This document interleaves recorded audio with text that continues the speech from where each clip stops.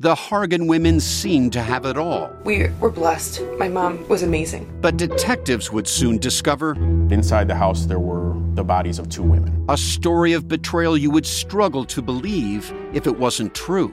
I am just praying to God, this is a sick joke. From 48 Hours, this is Blood is Thicker, the Hargan Family Killings. Listen to Blood is Thicker, the Hargan Family Killings, wherever you get your podcasts. It feels like we're all being told to go on this diet, take that supplement. Ozempic will give you depression, but you know what'll cure that? Weed. Or you could try to balance your hormones. At Science Versus, we're like, what the is going on? Forget the crap online and listen to Science Versus. Just the facts. Oh, and a bunch of stupid jokes. What is a ghost's favorite fruit? Blueberries. That's Science VS. New season out on Spotify soon. December 13th, 2006. A mid-season clash between the Philadelphia 76ers and the Boston Celtics at the Wachovia Center in Philadelphia. Despite being underdogs, the Sixers were holding their own. The score was tied at 43, still anyone's game.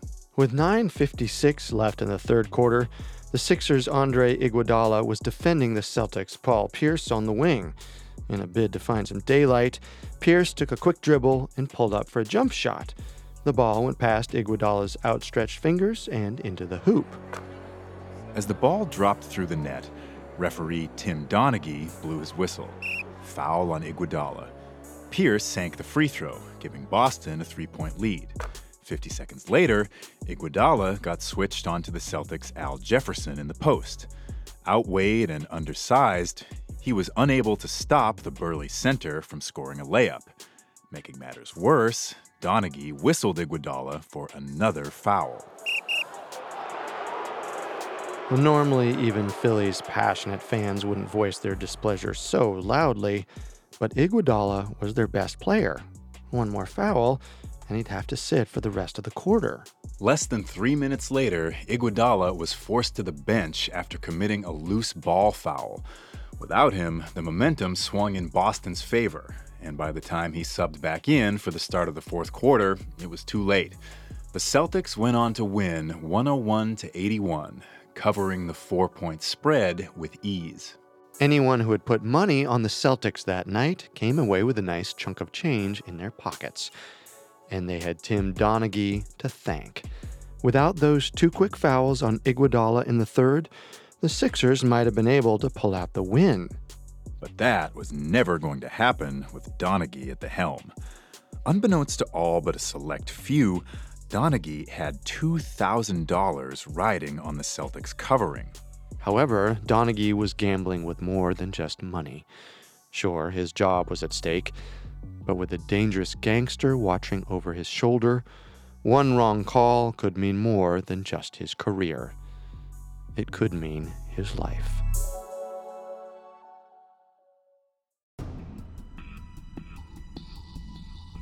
Welcome to Sports Criminals, a Parcast original. Every week, we dive into the dark side of sports history and look at athletes who not only broke the law, but broke the rules and covenants of their sport. We'll also uncover how their actions impacted the history of the sport they played. I'm Tim Johnson. And I'm Carter Roy. You can find episodes of Sports Criminals and all other Parcast originals for free on Spotify or wherever you listen to podcasts. To stream Sports Criminals for free on Spotify, just open the app and type Sports Criminals in the search bar. At Parcast, we're grateful for you, our listeners. You allow us to do what we love. So let us know how we're doing. Reach out on Facebook and Instagram at Parcast and Twitter at Parcast Network. This is our first of 2 episodes on Tim Donaghy, an NBA referee who placed bets on games he officiated. This week, we'll follow Donaghy's rise to the elite circle of NBA referees. As he became obsessed with the thrill of being on the world's biggest stage, we'll see how he got pulled into the high-stakes world of underground betting, including putting money on his own games. Well, next week, we'll examine Donaghy's stunning fall from grace. With crime syndicates, the FBI, and the NBA all closing in on him, we'll examine how the Donaghy scandal changed the landscape of sports forever.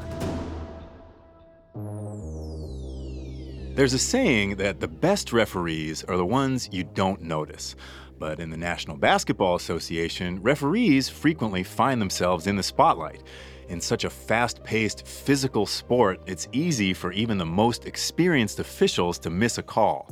Well, by and large, fans trust that the refs will officiate the games to the best of their abilities. But sometimes, it feels like the refs are playing for the other team. And, in the case of Tim Donaghy, they turned out to be right. When it came time to take the SATs, Tim Donaghy had to ace them. At least he did if he was going to get into Villanova. There was only one problem. The high school junior wasn't exactly academically inclined. However, Tim wasn't going to let that stop him. Come hell or high water, he would be on campus for the fall of '85. Tim knew that if he hit the books, he could maybe get a high enough score to get into Nova. But he wasn't about to leave things to chance. Rather than waste his time studying, Tim paid the smartest kid in school to take the test for him. Unfortunately, the ruse worked a little too well. The disparity between Tim's garbage GPA and his stellar SAT score was too large. Fortunately, someone in the Villanova admissions office took pity on him. Although his application was denied, he was allowed to enroll in the college's night classes. If Tim did well enough, he could reapply for full-time status the following semester. Tim took hold of this opportunity and didn't let go. By day, he cleaned fish at Super Fresh Food Market. At night, he dedicated himself to his schoolwork. The work and effort paid off. Within a semester, he was allowed to transfer and became a full-time student in the spring of his freshman year. The schedule change also gave Tim the time to enter the family business, basketball refereeing.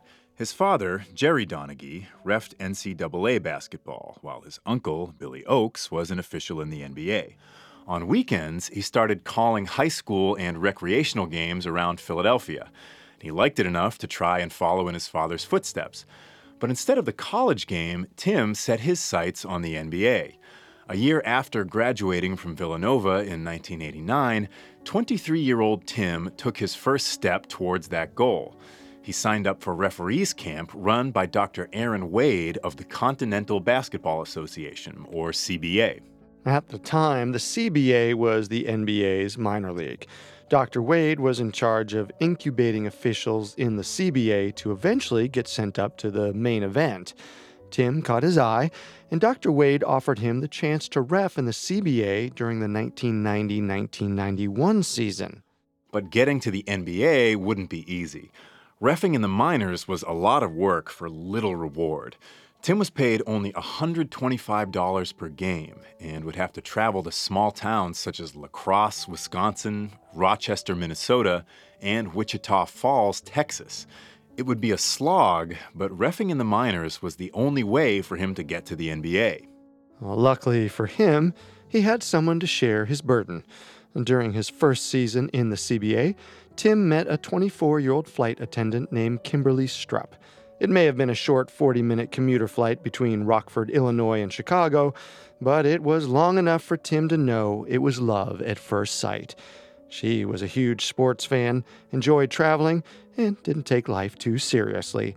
Tim convinced Kim to meet him for a date in Philadelphia, and she soon started coming to see him when he was on the road. Before too long, they were inseparable. With Kim at his side, Tim spent the next few years paying his dues in no-name towns with half-empty gyms. Together, they endured the cramped flights, the soggy sandwiches, the cheap motels. With Kim's support, Tim was able to stay focused on the promised land of the NBA. And in the fall of 1994, he finally got the call he'd been waiting for. He was going to ref in the big leagues. His first game was an early season match between the Indiana Pacers and the Houston Rockets on November 9, 1994. At 27 years old, Tim was one of the youngest refs in the NBA. Normally, a rookie like him would be grouped with more experienced officials, but due to a scheduling quirk, all the officials that night were relatively green. Tim and his fellow referees were fighting an uphill battle from the opening tip-off. The NBA had just instituted new rules against hand checking. Defenders could no longer use their hands to stop offensive players when they had the ball beyond the free throw line. The idea behind the new rule was to make the game faster and more free-flowing. But that night, it had the opposite effect. Going into the game's final minute, Tim and the other refs had called 68 total fouls, far above the season average of 47. Fans were growing irritated by the constant start and stop, but it was the game's 69th foul that caused the crowd to reach its boiling point. As the game wound down, the Rockets had edged ahead of the hometown Pacers, but Indiana's high-powered shooting guard, Reggie Miller, wasn't going to let his team lose without a fight. With the shot clock about to expire, Miller had the ball in his hands on the perimeter, with only Houston's star center, Hakeem Olajuwon, to beat. As Miller began his shooting motion, Olajuwon rose up to block him. But Miller's feet didn't leave the floor. It was a pump fake, and Olajuwon had fallen for it, hard. With Olajuwon hurtling towards him, Miller rose into the air. The two men collided, with Miller's shoulder bearing into Olajuwon's neck. Tim was the closest ref to the play. It was up to the rookie official to make the game's most crucial call. He decided to blow his whistle. Only Miller wouldn't be the one going to the free throw line. Tim had called an offensive foul. The ball would go back to the Rockets. The call pushed an already angry crowd past its limit, and people started hurling objects onto the court. Tim hardly noticed the hail of drinks and whatever trash the fans had in their pockets.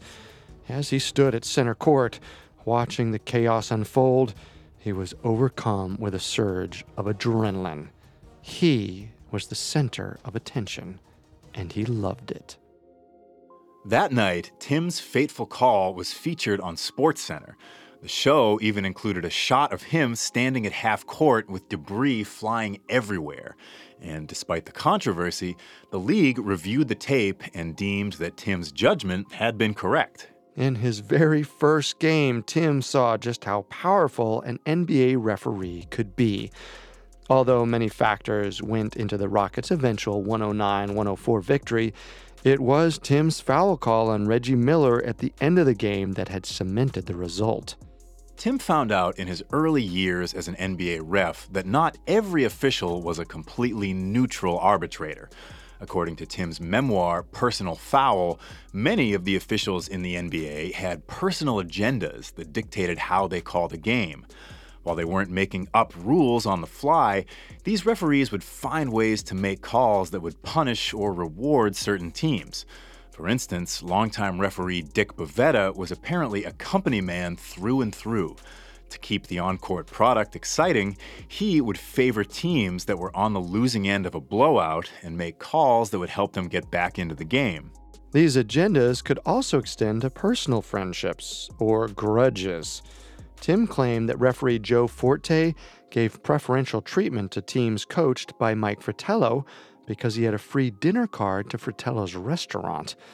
On the other side of the spectrum, Tim said that referee Steve Javie hated Allen Iverson and would do everything he could to get the superstar point guard in foul trouble.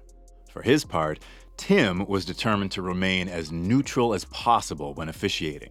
The gig was just too good to risk, and he no longer only had himself to worry about. A few months into his first season in the NBA, Tim asked Kim to marry him. They eloped in early 1995. With a solid $69,000 salary that would keep growing as he gained more experience, they were able to settle down in an upscale suburb outside of Philadelphia. Tim took to his new lifestyle with gusto. By 1998, his fourth year in the league, he was earning enough to join the exclusive Radley Run Country Club in Westchester, Pennsylvania. At Radley Run, 31-year-old Tim reconnected with an old high school acquaintance named Jack Concannon. Although they hadn't known each other well when they were teenagers, Tim and Jack quickly developed a powerful bond over golf. Both men were ambitious social climbers and ruthless competitors. And for Jack, that competitiveness drove him to make a simple suggestion to Tim that would change their lives forever. One day, as they lined up at the first tee, Jack asked Tim if he wanted to put $20 on each hole they played. Tim hesitated. While he was no stranger to breaking rules, accepting Jack's wager could put Tim's job at risk. His contract with the NBA stated that referees were forbidden from gambling of any kind. That included friendly wagers on the golf course. But Tim had firsthand knowledge that his fellow referees didn't pay much mind to the rule against gambling. To pass the time on long flights, many of them liked to play a game called Liar's Poker, and it wasn't unheard of to spend some time in an out-of-the-way casino in the hours before a game. With that in mind, Tim agreed to the wager. Whether he won or lost didn't matter. As Tim hit that first drive, he felt that same powerful rush of adrenaline he got whenever he made a big call on the court. He knew he was violating terms of his contract, but the buzz he felt made it worth the risk. And plus, as long as they kept it quiet, a casual bet between friends was perfectly safe. But soon, the bets would get bigger, and the consequences would be more than just Tim's job. Coming up, Tim gets pulled into the dark world of underground betting. Now, back to the story. In 1998, 31-year-old NBA referee Tim Donaghy started betting on golf games with his buddy Jack Concannon. At first, they played for the relatively low sum of $20 per hole. Even though Tim's contract specifically forbade him from gambling of any kind, he figured such small, casual bets would never get the NBA's attention. But soon, $20 wasn't enough to really get Tim's blood pumping. Their bets started ballooning to hundreds of dollars per hole. Sometimes they'd even put a couple grand on the day's final putt. The gambling quickly moved from the golf course to the clubhouse, where Tim and Jack played in high-stakes backroom poker games. It wasn't unusual to win or lose $10,000 in a single night. With every hand Tim played, he was risking his career. But the thrill of gambling overshadowed any concern he had over getting caught. He was so obsessed with getting his fix that he was willing to leave the relatively safe confines of the Radley-run country club to get it. When Jack invited Tim to accompany him and a few buddies to the Borgata Casino in Atlantic City, he never even considered saying no. As they walked into the casino, Tim knew that all that stood between him and absolute ruin was the baseball cap he tucked over his head. But he wasn't thinking about the consequences he'd face if he got caught. He was thinking about the next bet he could place. As Tim's gambling obsession grew, Kim and their 4 little girls became little more than an afterthought.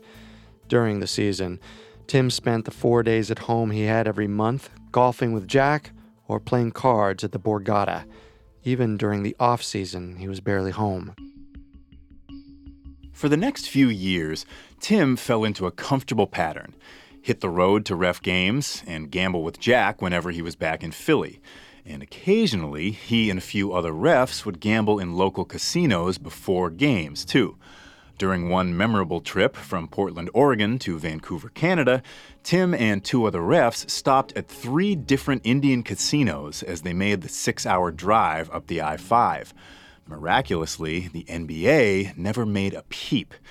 Tim didn't know if the league's executives were aware of the refs gambling, but they never said a word. Tim figured that as long as he and his fellow officials did their jobs well, the league was happy to turn a blind eye.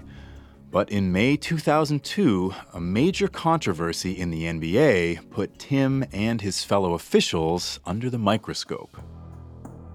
That year's Western Conference Finals pitted the Los Angeles Lakers against their bitter rivals, the Sacramento Kings. Led by superstars Shaquille O'Neal and Kobe Bryant, the Lakers had emerged victorious against the Kings in playoff matchups in 2000 and 2001.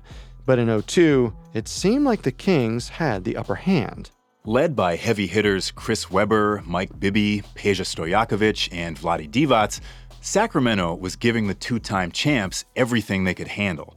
Going into Game 6 in Los Angeles, the Kings were up 3-2. One more victory would send them to the NBA Finals. But according to Tim Donaghy, the NBA desperately wanted to stop the Kings from getting there. LA was the league's most marketable franchise.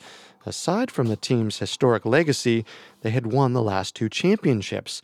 The Lakers' quest for a three-peat was a veritable gold mine. In comparison, the Kings were located in a relatively small market. Although they were the NBA's best team that season, their appeal paled in comparison to the Lakers. Going into the game's final moments, it looked like the league wouldn't get its way. With 3 minutes remaining, the Kings were up 92-90. But when Vlade Divac got called for a loose ball foul on the Lakers' Robert Horry, it changed the tide of the game and of basketball history. Divac was forced to the bench, and Horry got to shoot free throws. He made 1 of 2, and after getting a defensive stop, the Lakers made another basket. With 2:32 left, the Lakers were up 93-92. The next time down the floor, the Kings' Lawrence Funderburk rose up for what looked to be an open layup. But Shaquille O'Neal had other plans.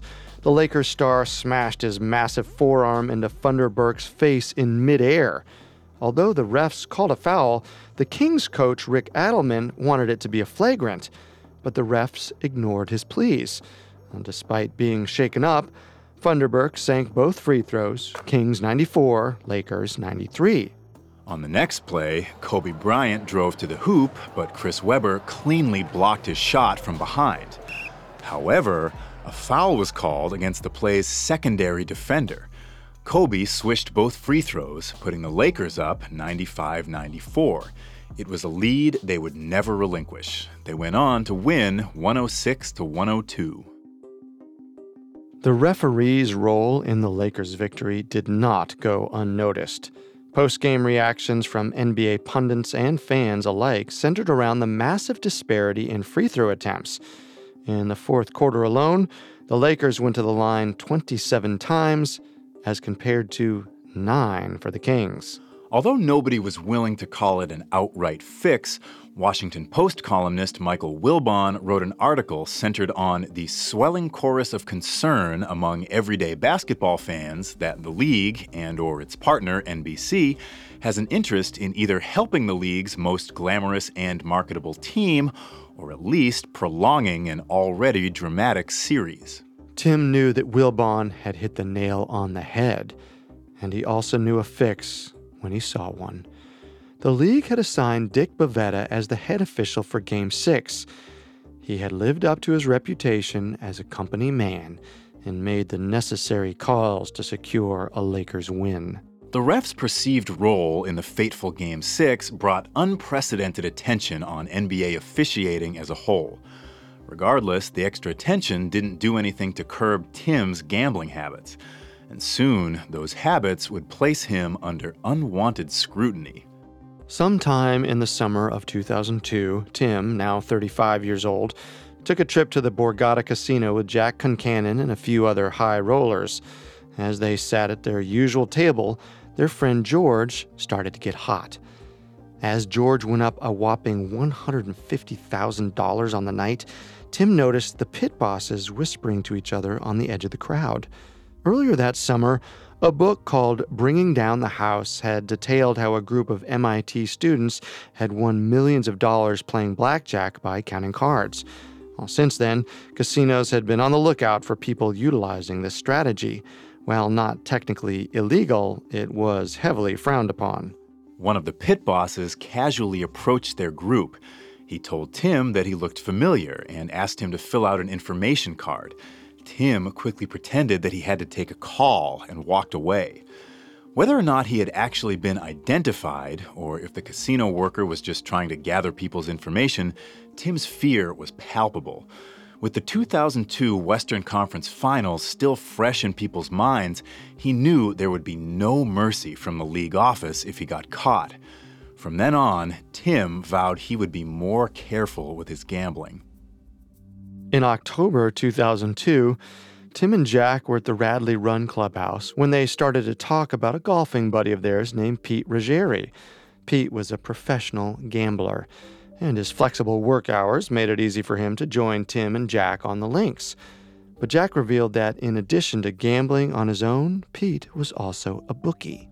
At the time, sports betting was only legal in a small number of states, like Nevada and Oregon. As a result, underground bookmakers such as Pete Ruggieri had developed a black market for people who wanted to gamble on sports outside of the legal states. Pete would set odds for certain events and, in exchange for a transaction fee, would place bets for his customers. Jack revealed that he had been betting with Pete for several years. Every weekend, he would put money on 15 college football games and 15 NFL games. It wasn't necessarily profitable, but it was a hell of a lot of fun. He asked Tim if he wanted to join in. As much as Tim loved gambling, he wasn't sure it was such a good idea. He didn't think that friendly wagers on the golf course or playing blackjack at the casino were a particularly big deal. But placing illegal bets with Pete Ruggieri was something else entirely. Not only was it against the law, but it also violated the spirit of a referee's neutrality when it came to sports in general. And yet, Tim couldn't resist the pull of what Jack was offering him. It wasn't necessarily the money. By that point, Tim was making close to $250,000 a year. No, what really made Tim consider Jack's proposal was that adrenaline burst he got from betting. The stakes, the danger, all of it. Despite the risk, Tim agreed to Jack's proposal. Although bookies go to great lengths to maintain their clients' confidentiality, Tim was still concerned about leaving a paper trail. So instead of making bets himself, he simply bankrolled Jack. That way, if Pete's gambling ring was ever exposed, Tim would be protected, unless someone ratted him out. Confident he could trust Jack to keep his secret safe, Tim jumped wholeheartedly into their new gambling scheme. While he refused to bet on basketball, he loved betting on the NFL and college football. Soon, what limited time he already had at home was spent holed up in his basement, while Kim and their daughters remained forgotten upstairs. His passion for gambling had become a full-blown addiction, and after about a year, the thrill of gambling on football, baseball, and hockey was no longer enough. Like a drug addict in search of a better high, Tim needed to kick it up a notch. And like many addicts, Tim was about to make a fateful decision that would cost him his future. In late 2003, he started betting on the NBA. Coming up, Tim digs himself into a hole that he can never climb out of. Now back to the story. In the fall of 2002, 35-year-old Tim Donaghy made the decision to start placing illegal sports bets with a bookie named Pete Ruggieri. Feverishly tracking the results of the games they had money on gave Tim a rush that golf course wagers and casino visits couldn't provide. But, like many other addicts, Tim needed to push the boundaries of what he was doing. In early November 2003, Tim and Jack were relaxing after a round of golf. As they looked through the newspapers at betting lines, Jack casually asked Tim how he felt about the odds on that night's NBA games. Both men knew that it was taboo for Tim to bet on basketball. For him to have a vested interest in the result of any NBA game would be a moral and ethical violation of the highest order. But Tim's gambling addiction had carried him far past the point of ethics. He only needed to examine the NBA betting lines for a moment. The picks were all no-brainers. For the next few weeks, they kept up the song and dance of making imaginary bets on NBA games, but they were just delaying the inevitable. By the end of 2003, they crossed the Rubicon and started putting real money on NBA games. Games Tim officiated. Tim has always maintained that he never conspired to fix a game in his favor. He's claimed that even in games he put money on, he was able to put his duties as a referee above his personal financial interests. Furthermore, he felt he didn't even need to take an active role in determining the game's outcome. According to Tim, his knowledge of his fellow refs' tendencies, along with inside knowledge like unannounced player injuries, was all he needed to pick a winner. And pick winners he did. Soon, Tim was collecting more cash than he knew what to do with. On any given day, he could have over $20,000 casually lying around the house. With so much at risk, Tim was wary of using his golf buddy turned bookmaker Pete Ruggieri for their NBA bets. He knew it would be easy enough for Pete to put two and two together when he realized that Jack's high school buddy Tim Donaghy was the referee for many of the games he put money on. Jack promised to use a different bookmaker. Tim had complete faith that his friend was telling the truth, but he shouldn't have been so trusting. Contrary to his word, Jack continued to place bets with Pete. By the time they started betting on NBA games, Pete had moved to the Caribbean island of Curacao to work with an online sports betting company called Play ASAP. With Curaçao's lax rules on sports betting, companies like Play ASAP were free to place bets for clients around the world. Well, many of the Play ASAP, who called themselves the Animals, were Philly guys. They were aware that Tim Donaghy was good friends with their client, Jack Concannon. So when Jack started placing big money bets on NBA games, it didn't take long for the Animals to realize that Tim was the referee for many of them. And whenever he bet on Tim's games, Jack was making a killing. His bets were winners 60 to 70% of the time. It was as close to a sure thing as you could get in gambling. Soon, the Animals started placing their own bets on Jack's picks. But instead of the couple grand Jack was laying down, they were betting tens of thousands of dollars. Unbeknownst to Tim, he was their golden goose. Even though he didn't know that the Animals were onto him, Tim began to get paranoid that the NBA was.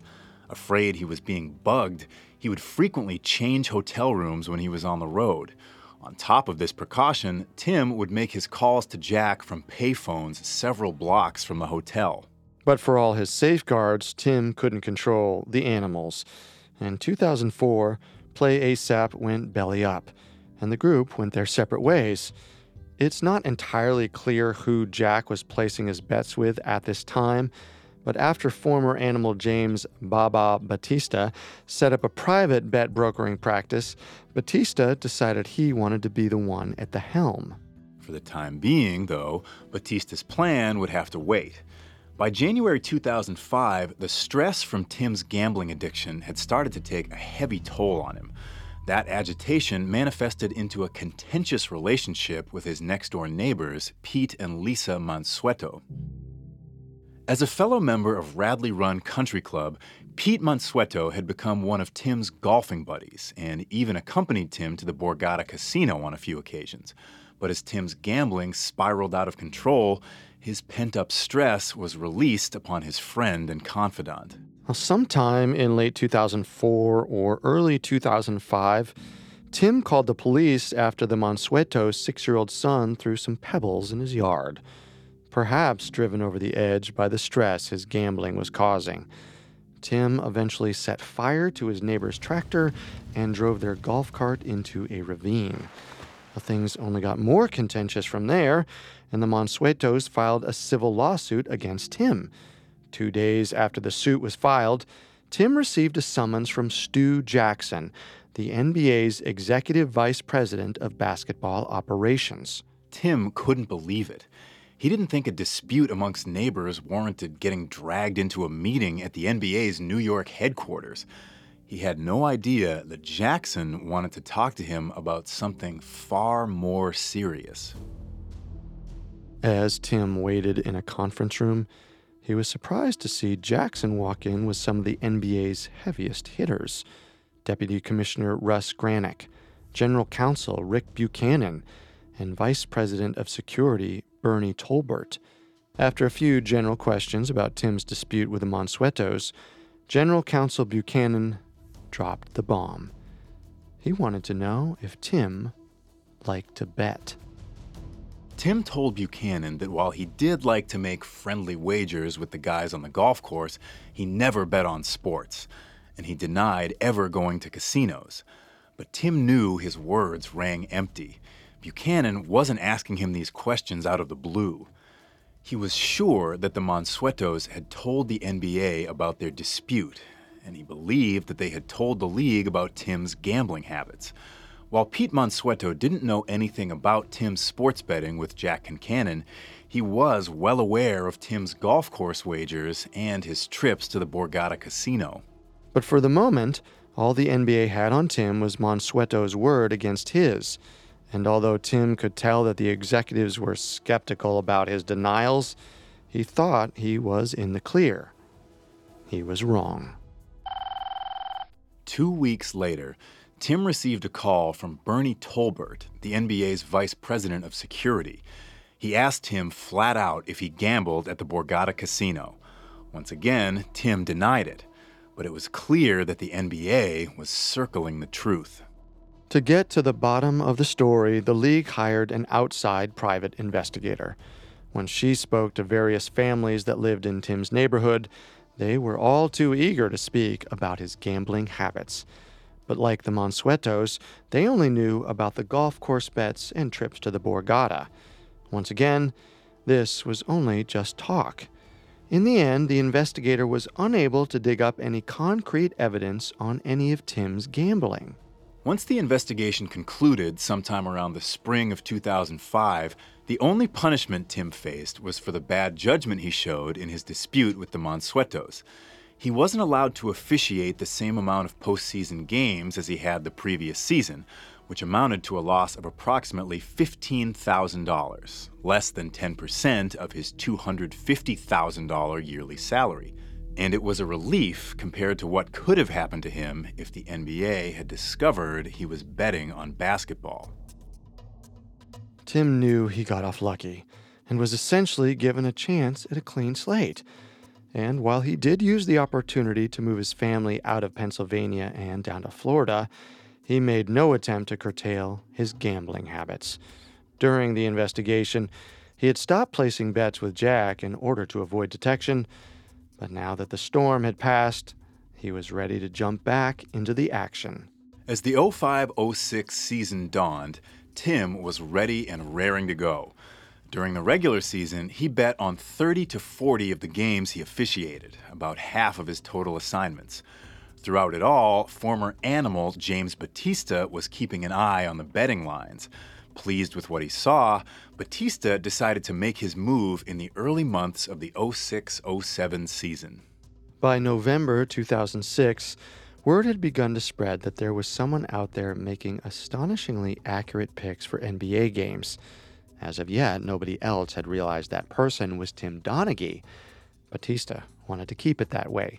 In early December, he placed a call to a mutual friend named Tommy Martino. Battista asked Tommy to set up a meeting with Tim. Eager to get in on the scheme, Tommy was happy to oblige.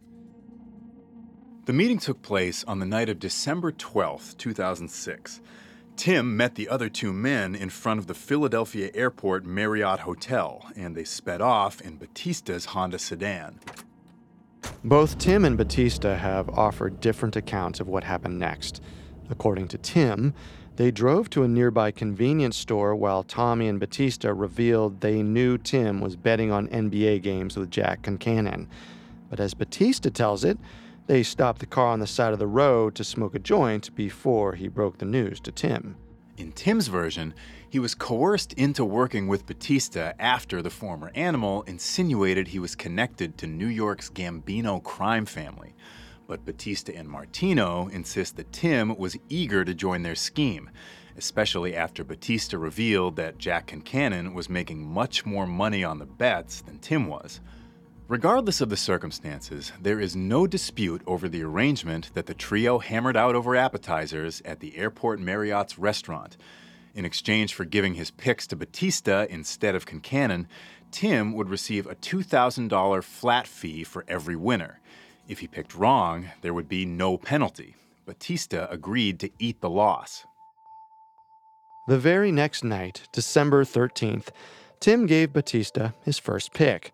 He was slated to officiate a game between the Philadelphia 76ers and the visiting Boston Celtics. The relationship between the Sixers and their star point guard Allen Iverson had broken down past the point of no return, and he was deactivated while the team tried to trade him. Meanwhile, the less talented but plucky Celtics would be playing their hearts out. Tim told Batista to bet Boston. In Tim's memoir, he claimed that once the game tipped off, he was able to put all thoughts of his arrangement with Batista out of his head. If he's to be believed, Tim called the game clean. But evidence has pointed that he may have been actively involved in determining the result. With the score closely tied early in the third quarter, Tim called 2 quick fouls on Sixers star Andre Iguodala. With the small forward forced to the bench, the Celtics were able to pull away. Boston got a 20-point win, and Tim got his $2,000. And in the next few months, his partnership with James Batista would yield much more than that. But the good times couldn't last forever. Eventually, someone else would catch on to Tim's bets on NBA games. That somebody was the FBI.